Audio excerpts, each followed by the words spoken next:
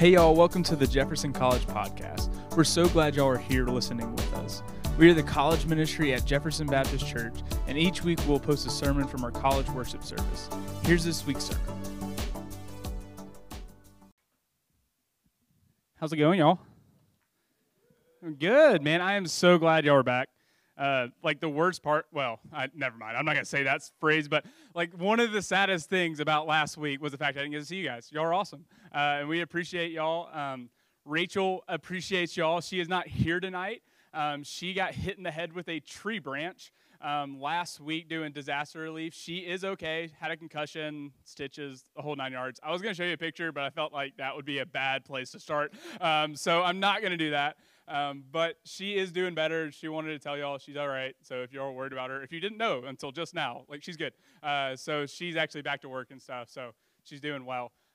But man, I'm so glad to be back. So glad to continue this kind of mini series that we're kicking off the year with. So 2 weeks ago, we talked about basically why we're here, right? Not only why we are here on this earth, but also why we gather together as a ministry. We examined Ephesians chapter 2, right? We looked and saw that before God intervened, we were all sons of disobedience. We were children of wrath. We were basically dead without any hope. We were dead without hope, and this was a great place to start, right? And then verse 4 kicked in. But God, who is rich in mercy and abounding in steadfast love, intervened. He sent his son to come and to die for us so that we might have life and life eternal, so that we would no longer be dead to our sins, but that we would be alive in him. And because of this, because of what God has done, we have been given a mission, right? We've been given a new purpose to be his workmanship, which essentially just means we are a painting, he is the painter. We're saying, hey, look at what he has done. Look and just give him glory because he is worthy of it. And that's what we figured out why we were here for. It's to glorify God. And over the next 3 weeks, we're going to be looking at how we can do this. So we get it. If you've grown up in your church your whole life, you knew glorifying God was the answer to begin with. But how do we do this? How do we accomplish this new purpose that we have as followers of Christ? Today, we're going to be looking at how we can make disciples. Let's read Matthew 28 real quick. We're just going to spend a few moments there. Matthew 28, verse 18 says, "And Jesus said, and came to them, all authority in heaven and on earth has been given to me. Go, therefore, and make disciples of all nations, baptizing them in the name of the Father, the Son, and of the Holy Spirit, teaching them to observe all that I have commanded you, and behold, I am with you always to the end of the age." This is a very well-known passage if you are a just church from birth kind of person. This is the very last words of Jesus Christ here on earth. So he came, he died, he resurrected, and before he went back into heaven, he gave these words to his disciples. Basically saying, the last thing I say, the last words that I have are these 3 verses that we just read. Go, therefore, and make disciples of all nations, baptizing them in the name of the Father, the Son, and the Holy Spirit. Okay, cool. That sounds great. What does that mean? How do we do this? If we look at this passage, it's very clear to see that we need to go and make disciples. If we see the last words of Jesus, we're like, okay, make disciples. Got it. But what on earth does that even mean? How do we do this? And that's what we're going to spend most of our time tonight looking at, is how we can make disciples. We know we're supposed to, right? And if you don't know what a disciple is, basically it's just a follower of Jesus, a learner. There's a bunch of different words that kind of sub in for that. But it's basically just someone who is trying to follow Jesus and what he did. And that's basically what Jesus is telling his disciples. Go and make more of you. Go and make more followers of me. And that's still our mission today. We need to recognize that Jesus' final words need to be our first priority. As followers of Christ, we're called to go and make disciples. So how can we do that? And that's what we're going to be looking at today in 2 Corinthians chapter 5. So if you thought we were in Matthew 28 all night, you're wrong. We are actually going to be in 2 Corinthians 5. And it will be up on the screen if you don't have a Bible.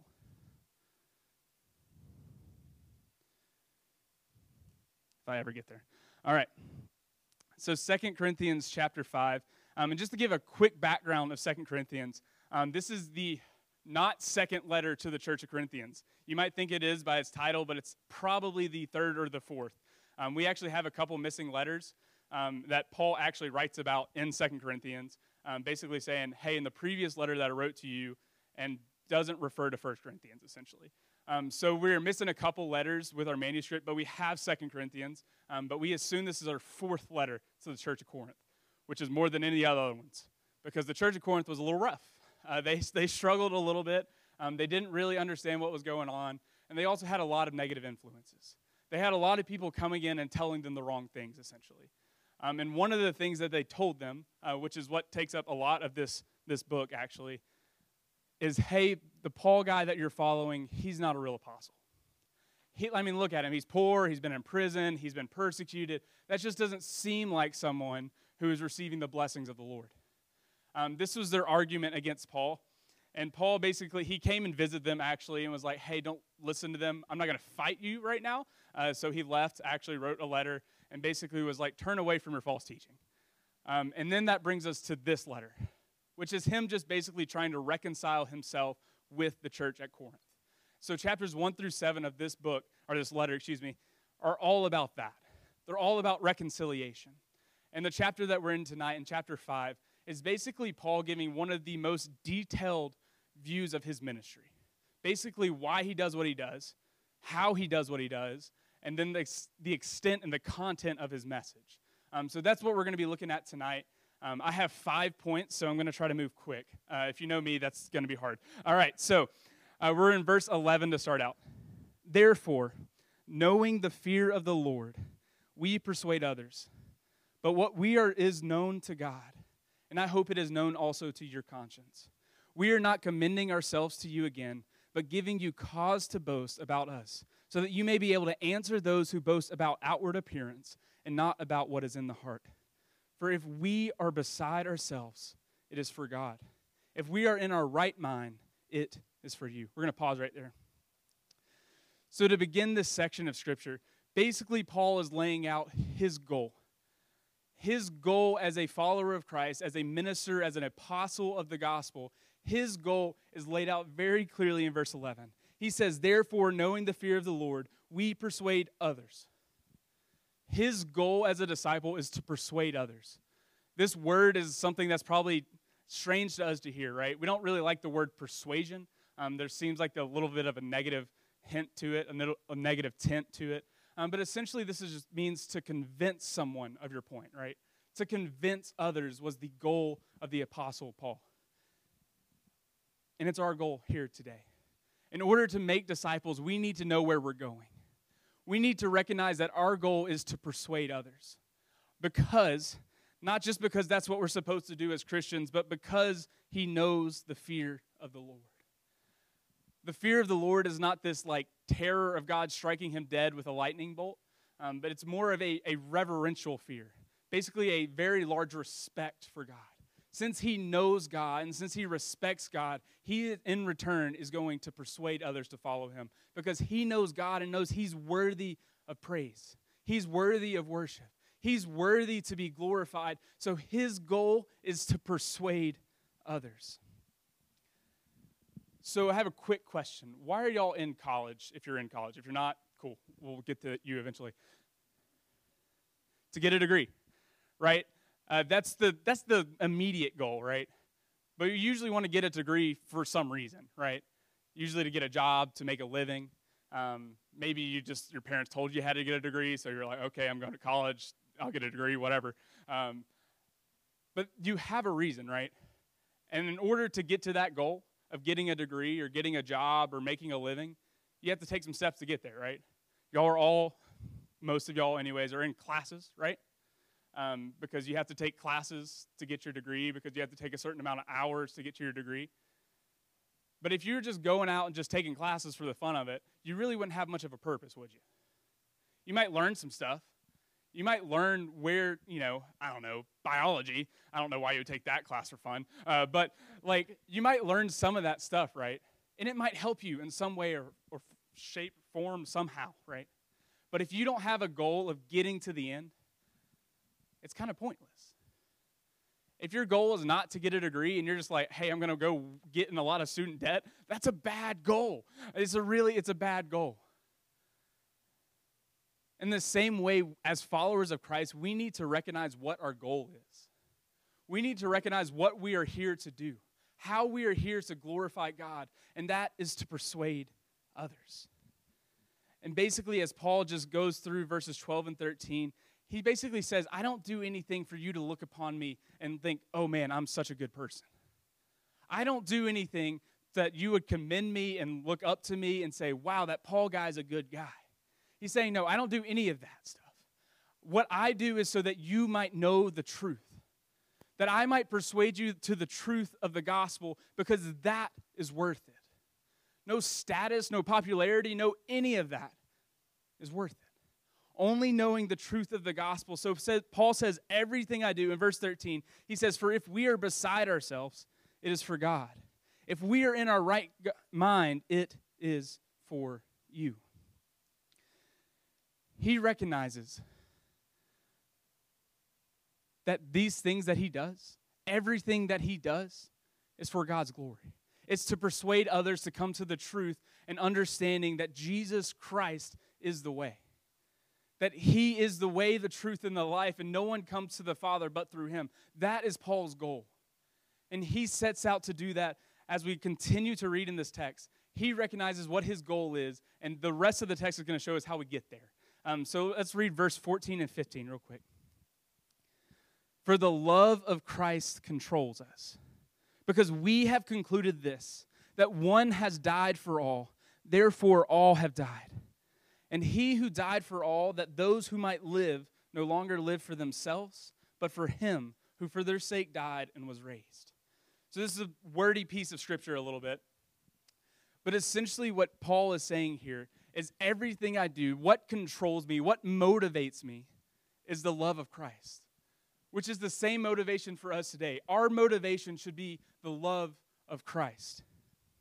We are not to be controlled by the opinions of others or for trying to please others. Instead, we are to be controlled by the love of Christ and what he has done. So what is the love of Christ anyways? The love of Christ is him coming and dying for us. Right? It's what he continues to say in verses 14 and 15, that one has died for all, therefore all have died. Essentially what he is saying in this phrase is that Jesus came and died for every single one of us. Therefore, the penalty that you might pay for your death can be erased if you place your trust in him. He died for everyone, but it wasn't just so that they could have a free pass into heaven, but it's so that they might have life here on earth. So that he died for all, that those who live may no longer live for themselves, but for him who for their sake died and was raised. This passage, what it's telling us right here, is that once we have entered into a relationship with Christ, just like we talked about last week, we have a new purpose. Our purpose is no longer to satisfy our needs, satisfy our wants, but instead is to satisfy his needs and his wants. And to live for Christ means to proclaim him and glorify him. It means to lift his name up to the nations. It means that everything we do in our lives should be controlled by the love of Jesus Christ. I don't know if y'all caught that or not, but I did not just say your Sundays and Wednesdays should be controlled by the love of Jesus Christ. I did not just say that your church attendance or your Facebook posts, those should be controlled by the love of Jesus Christ. But everything we do, just like Paul said in verse 13, if people think I'm insane, let them think I'm insane because I'm doing it for God. If they think I'm in the right mind, let them think I'm in the right mind because I'm doing it for God. Everything I do is for his glory. I have now died to myself so that he can be glorified, not that we can be glorified again. When he died for us, he gave us new life in him. And that new life is to bring him glory. We are now controlled by Christ's love. And in order to be controlled by this love, we can't just talk about it every now and then. In order to be controlled by Christ's love, we have to experience Christ's love firsthand. There's so many people in this world that know about Jesus Christ. They know a lot about him, how he loves the world, how he's a loving God, right? They know his teachings. But unless you have an experience where you come into proper relationship with him, you will never experience the love that he has given us. Because while we were yet sinners, as it says in Romans 5:8, he died for us. It wasn't some just accident. He didn't say I died for the people who are going to turn to me and be good. He said, no, I died for the sinners. That's love. And guys, unless we experience this love on a daily basis, unless we spend time with him and know who Jesus Christ is, we will not be controlled by his love. Our actions will not be controlled by his love if we don't know who Jesus is. If we don't spend time with him, if we don't communicate with him through prayer and through the reading of his word, if we don't do these things, we are just going to act like we're being controlled by his love. We might say the right things, we might go to the right places, but we have to be completely controlled by him. And that takes spending time with him. The third thing we see in this passage is that our vision changes. Our vision is now focused on eternity. This is in verse 16. It says, from now on, therefore, we regard no one according to the flesh. Even though we were once regarded Christ according to the flesh, we regard him thus no longer. Verse 16 seems a little strange to us. What does it mean to regard no one according to their flesh? It's weird. If I went up to you and said that, it should have a weird reaction, right? That is not a normal thing that we say. But essentially what Paul is saying is we don't need to look at people based on what their outside appearance. We don't need to look at people based on what the world says that's valued. We don't need to look at people and say, wow, they're a partier, they're a sinner, there's no way that Jesus would love them. We don't need to look at people and say, man, they have it all, right? They're so popular, they have all the friends, they have all the grades. Y'all probably don't care about that. They have all the whatever, right? That's not how we look at people. We don't look at people based on the color of their skin, based on the stereotypes they might carry. We don't look at people based on that. Paul looks at them and says, no, you look at people based on the state of their soul. You look at people based on an eternal perspective. Because there's two types of people in this world. There's people that know Jesus Christ as their Lord and Savior, and there's people that do not. And if the people that do not don't break our hearts as followers of Christ, I don't know if we are experiencing Christ's love how we should. Because Christ's love did not die for the privileged. Christ's love died for all. And we do not have the right as followers of Christ to withhold that just because we don't think they deserve it. The question we have to begin to ask ourselves is, do we believe the gospel has the power to change lives? Not just lives like ours, but the biggest of sinners on your campus. Do you believe the gospel has the power to change their life?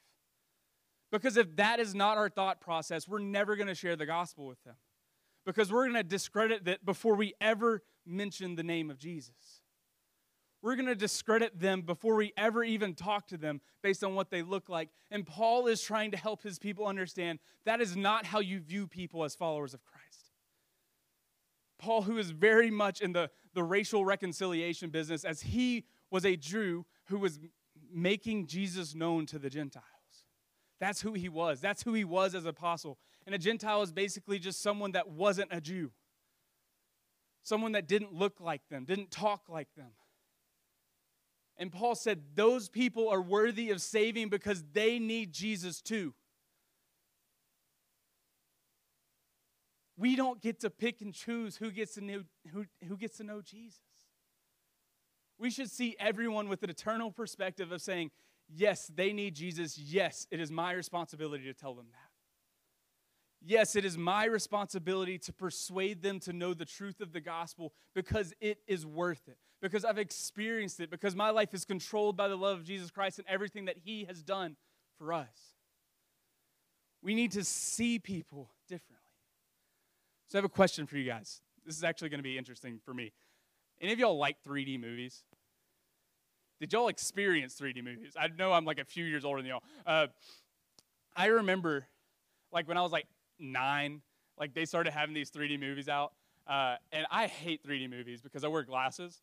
And if you have glasses and you have to put glasses over glasses, it doesn't work well. And then you just get a headache and you're like, I just paid $10 to get a headache. And you're like, this doesn't make a lot of sense.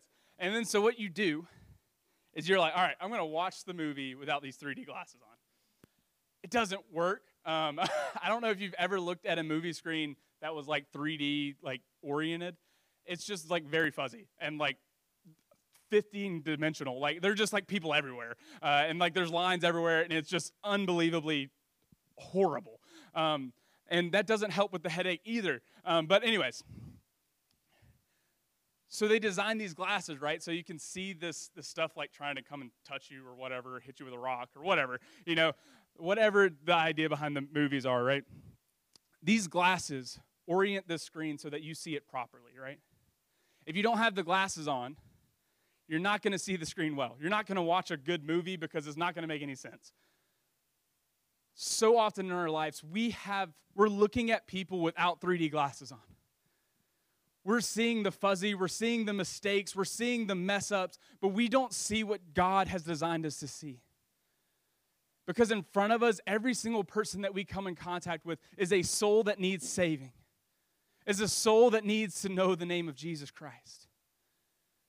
And until we start looking at people like that, we're never going to go and make disciples because we don't feel like it's our job or our responsibility.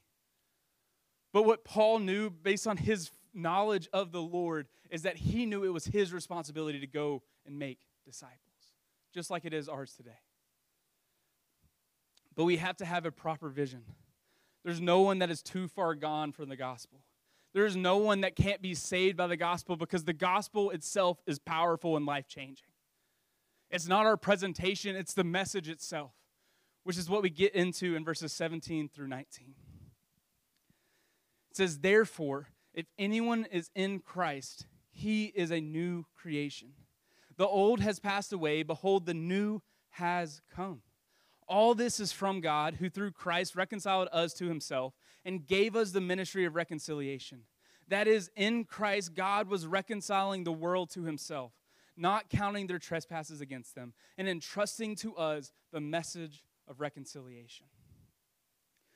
So the fourth thing that we see in this passage is what our new identity is.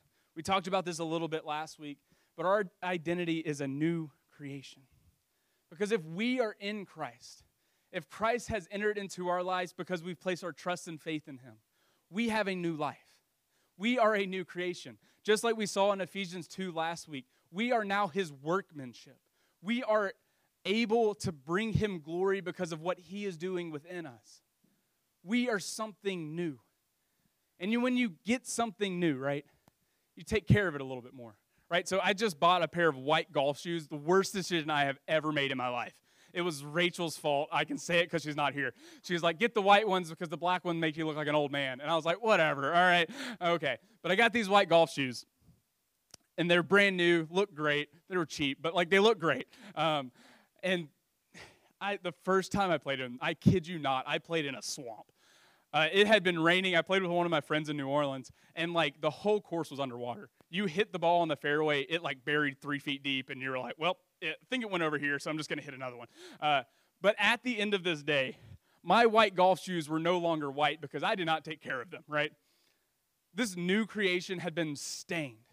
This new thing that I just got had been just warped and changed by what I put it through. But so often, we act like that. We don't take care of the new creation that God has created within us. And we don't live in a way that says, all right, Lord, my life is yours. I am bringing you glory in everything that I do. Every conversation I have, everything I watch, every person I talk to, that is to bring you glory. But since we are a new creation, since we have a new identity in Christ, we have a new life in him. We have a new goal, and it's to persuade others, as we have already talked about. We have a new vision that is eternally focused. We have a I can't say the word I'm trying to say, but that's okay because the old has passed away and the new has come. What we used to be, as we saw in Ephesians 2, 1 through 3, once we were sons of disobedience, children of wrath, dead without hope, he says, no, not anymore. Because his son came to reconcile. In this passage right here, it says, God was reconciling the world to himself, not counting their trespasses against them, and entrusting to us the message of reconciliation. Because we have been given a new identity, we have also been given a new responsibility. And that's what we just read. We have been entrusted the message of reconciliation. If we've entered into a new life with Jesus Christ, the Lord says, I am now giving you the message. I've done the work. I've done the ministry of reconciliation. I've come, I've died, I rose again. I've done all that for you. But now what I've done is given you over the message. And it's your job to go and tell others about it. I always thought this was a bad idea. I really did think this was a bad idea, but I recognize as I've been studying through this passage that it was the most God-ordained idea in the world because only a new creation can talk about its creator. Only someone that has been radically changed by the gospel can truly explain the gospel to someone else. Only someone that has taken this seriously and experienced the love of Jesus Christ can truly tell you the love of Jesus Christ. You might have heard it before. You might know the words. But until you experience it, until you become a new creation, you now have a message. And the Lord said, I entrust it to you that you might go and make my name known. Our new identity, it doesn't come from the things of the world. Right? Just like we saw in verse 16. It doesn't come from the things regarding the flesh. It doesn't come from status. It doesn't come from what we wear. It doesn't come from who we hang out with. It doesn't come from that just distracted me so much. I just hit my ring. It doesn't come from any of those things, right? It doesn't come from our grades, your job. It doesn't come from your relationship status. No, your identity comes from what Jesus has done in you. And when Jesus has done something in you, you have new purpose and a new mission, and that's to make his name known. That's to go and pass on this message to everyone that you come in contact with because the love of Christ controls everything that you do. Because your vision is seeing people in an eternal perspective and saying, no, they need Jesus. I understand that they're a partier. I understand that they are just, like, if I brought them to church, they're going to cuss in front of my pastor. I understand, but the gospel needs to reach them too. Because the gospel does not change the lives of adequately good people. The gospel changes the lives of everyone. It doesn't matter if you're the worst of sinners or the best of sinners. You're still a sinner, and the gospel still changes lives. And we have to recognize what God has done in us so that we can explain it to others. So what are we going to do with this new life? What are we going to do with the message that has been entrusted to us? Are we going to waste it? Are we going to go out and muddy it up the first chance we get? Are we going to say, no, I don't want this entrusted message to me, so I'm just going to bury it somewhere? Are we going to be good stewards of what the Lord has given us? He has done all the work. I had a professor in seminary who used to always say this phrase, and it was kind of always half-heartedly. But he was like, man, I'm glad Jesus did what he did so I don't have to do that. Right? Like, I'm glad he went and died, and all I have to do is tell people about it. But so often, we can't even do that. So often, even though Jesus has gone and done the work, we only have the message, and we need to pass it on. So what are we going to do with it? And as we get to our last and fifth point tonight, we see in verse 20 that our process, the way that we make disciples, is to live as ambassadors for Christ. See this in verse 20. Therefore, we are ambassadors for Christ, God making his appeal through us. We implore you on behalf of Christ, be reconciled to God. For our sake, he made him to be sin who knew no sin, so that in him we might become the righteousness of God. Working together with him, then we appeal to you not to receive the grace of God in vain. For he says, in a favorable time I listened to you. In a day of salvation I have helped you. Behold, now is the favorable time. Behold, now is the day of salvation. Our process, the goal, like how we actually make disciples, is to live as an ambassador for Jesus Christ. Anybody know what an ambassador does? What about like a social media ambassador? Y'all got that right? Yeah, basically, so I watch YouTube. I do. I like fishing videos. It's just what I watch. And in this, right, all of these guys, they always get sponsored by these like weird bait companies. And they're like, man, this is my favorite bait in the whole world. And they say this every video, and it's about different baits. He's like, this is my favorite bait in the whole world. It's the best. You should go and get it yourself, right? They most of the time pay them to say stuff like that. But to be a social media ambassador, to be an ambassador for a company, basically what they're doing is saying, I represent this company, or I represent this product. I looked it up because I don't really know much about social media, and their definition of a social media ambassador are individuals who are already passionate about your brand or cause and may be willing to share your brand, story, or message with family and friends. Basically, they look at people that are already passionate about what you're selling, and they go out and say, hey, will you mind telling other people about that? And they're like, yeah, of course, because I'm passionate about it. And in the same way, as an ambassador of Christ, we are to be passionate about who Jesus is and say, of course I'm going to go tell people about it. Have you seen what he's done for me? I know the message. I know who I am now. I know what he has done. I know who God is. And because of that, of course I'm going to go tell others about him. Of course I'm going to live as an ambassador for Christ, as a representative of him, because I know what he has done. I know who he is. I know his great love for me is this, that he died for us, that he gave it all, that he who knew no sin became sin so that we might have righteousness and a proper relationship with Jesus Christ and the Lord. Guys, and if you claim the name of Jesus Christ, if you claim to be a Christian in this room, you are living as an ambassador of Christ whether you like it or not. Is the way that you are living worthy of the name that you proclaim? Is the name that you are proclaiming worthy of the Lord and Savior of your life?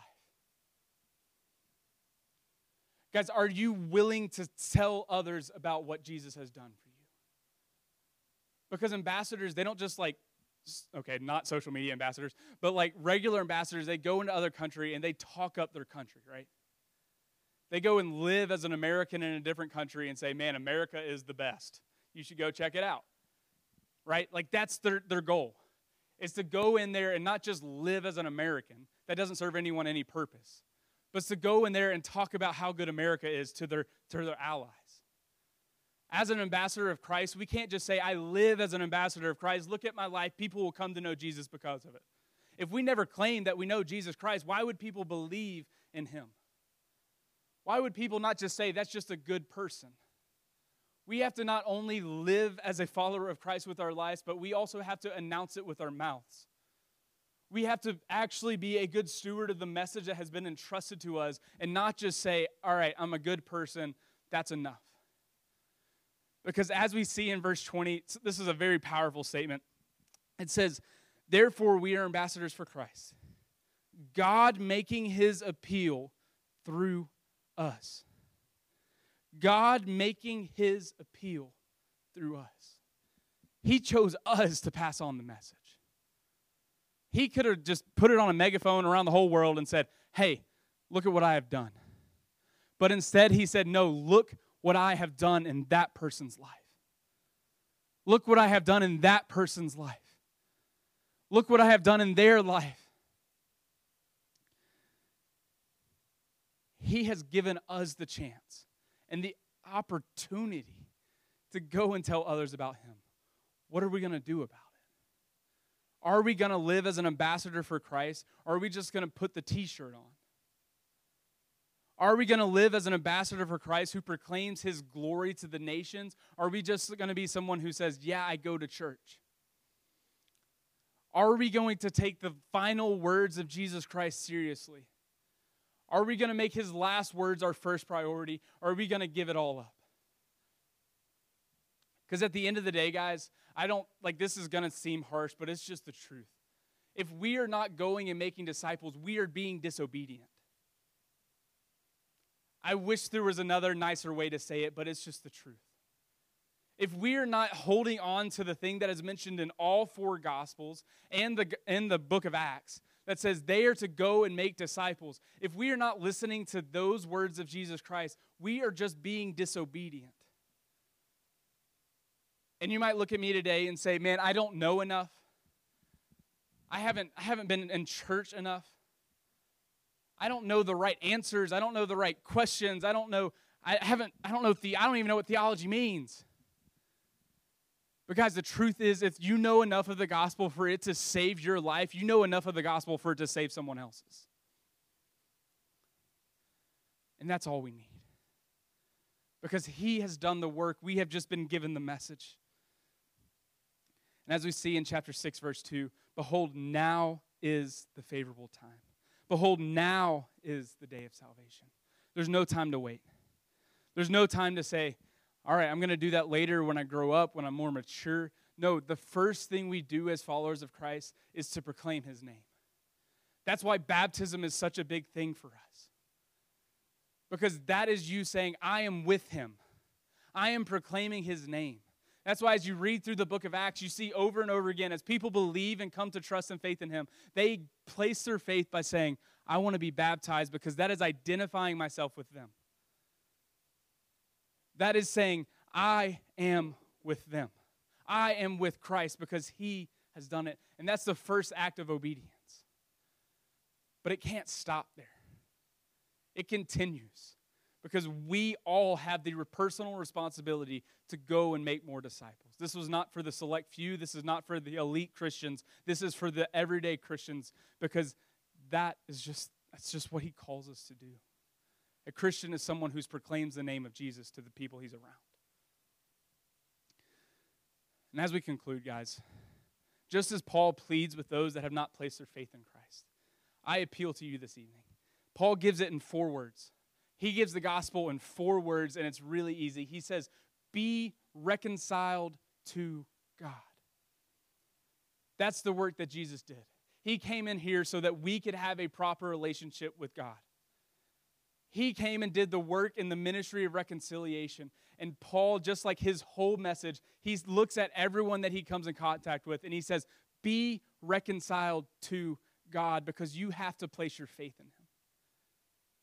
Even though Jesus did the work for all, we still have to respond to what he has done. So if you have never given your life to Christ in this room tonight, I plead with you that you would be reconciled to God. If you don't know what that means, if you don't know how to do that, I'm going to be in this room for a while. I gave a time limit last week. It was a bad idea. But I'm going to be here for a while. Come talk to me. Come talk to any of our leaders in this room. They would love to have that conversation with you. Guys, and as followers of Christ, as someone who wants to glorify God, we have to recognize that our goal is to go and make disciples. Our goal is to persuade others. Our goal is to do this through a proper vision, through a proper motivation, through a proper identity, and a proper process. And we are to live as an ambassador of Christ everywhere we go, and that means we proclaim his name. That means we live as followers of Christ, but we also speak as followers of Christ and say, look at what the Creator has done in me.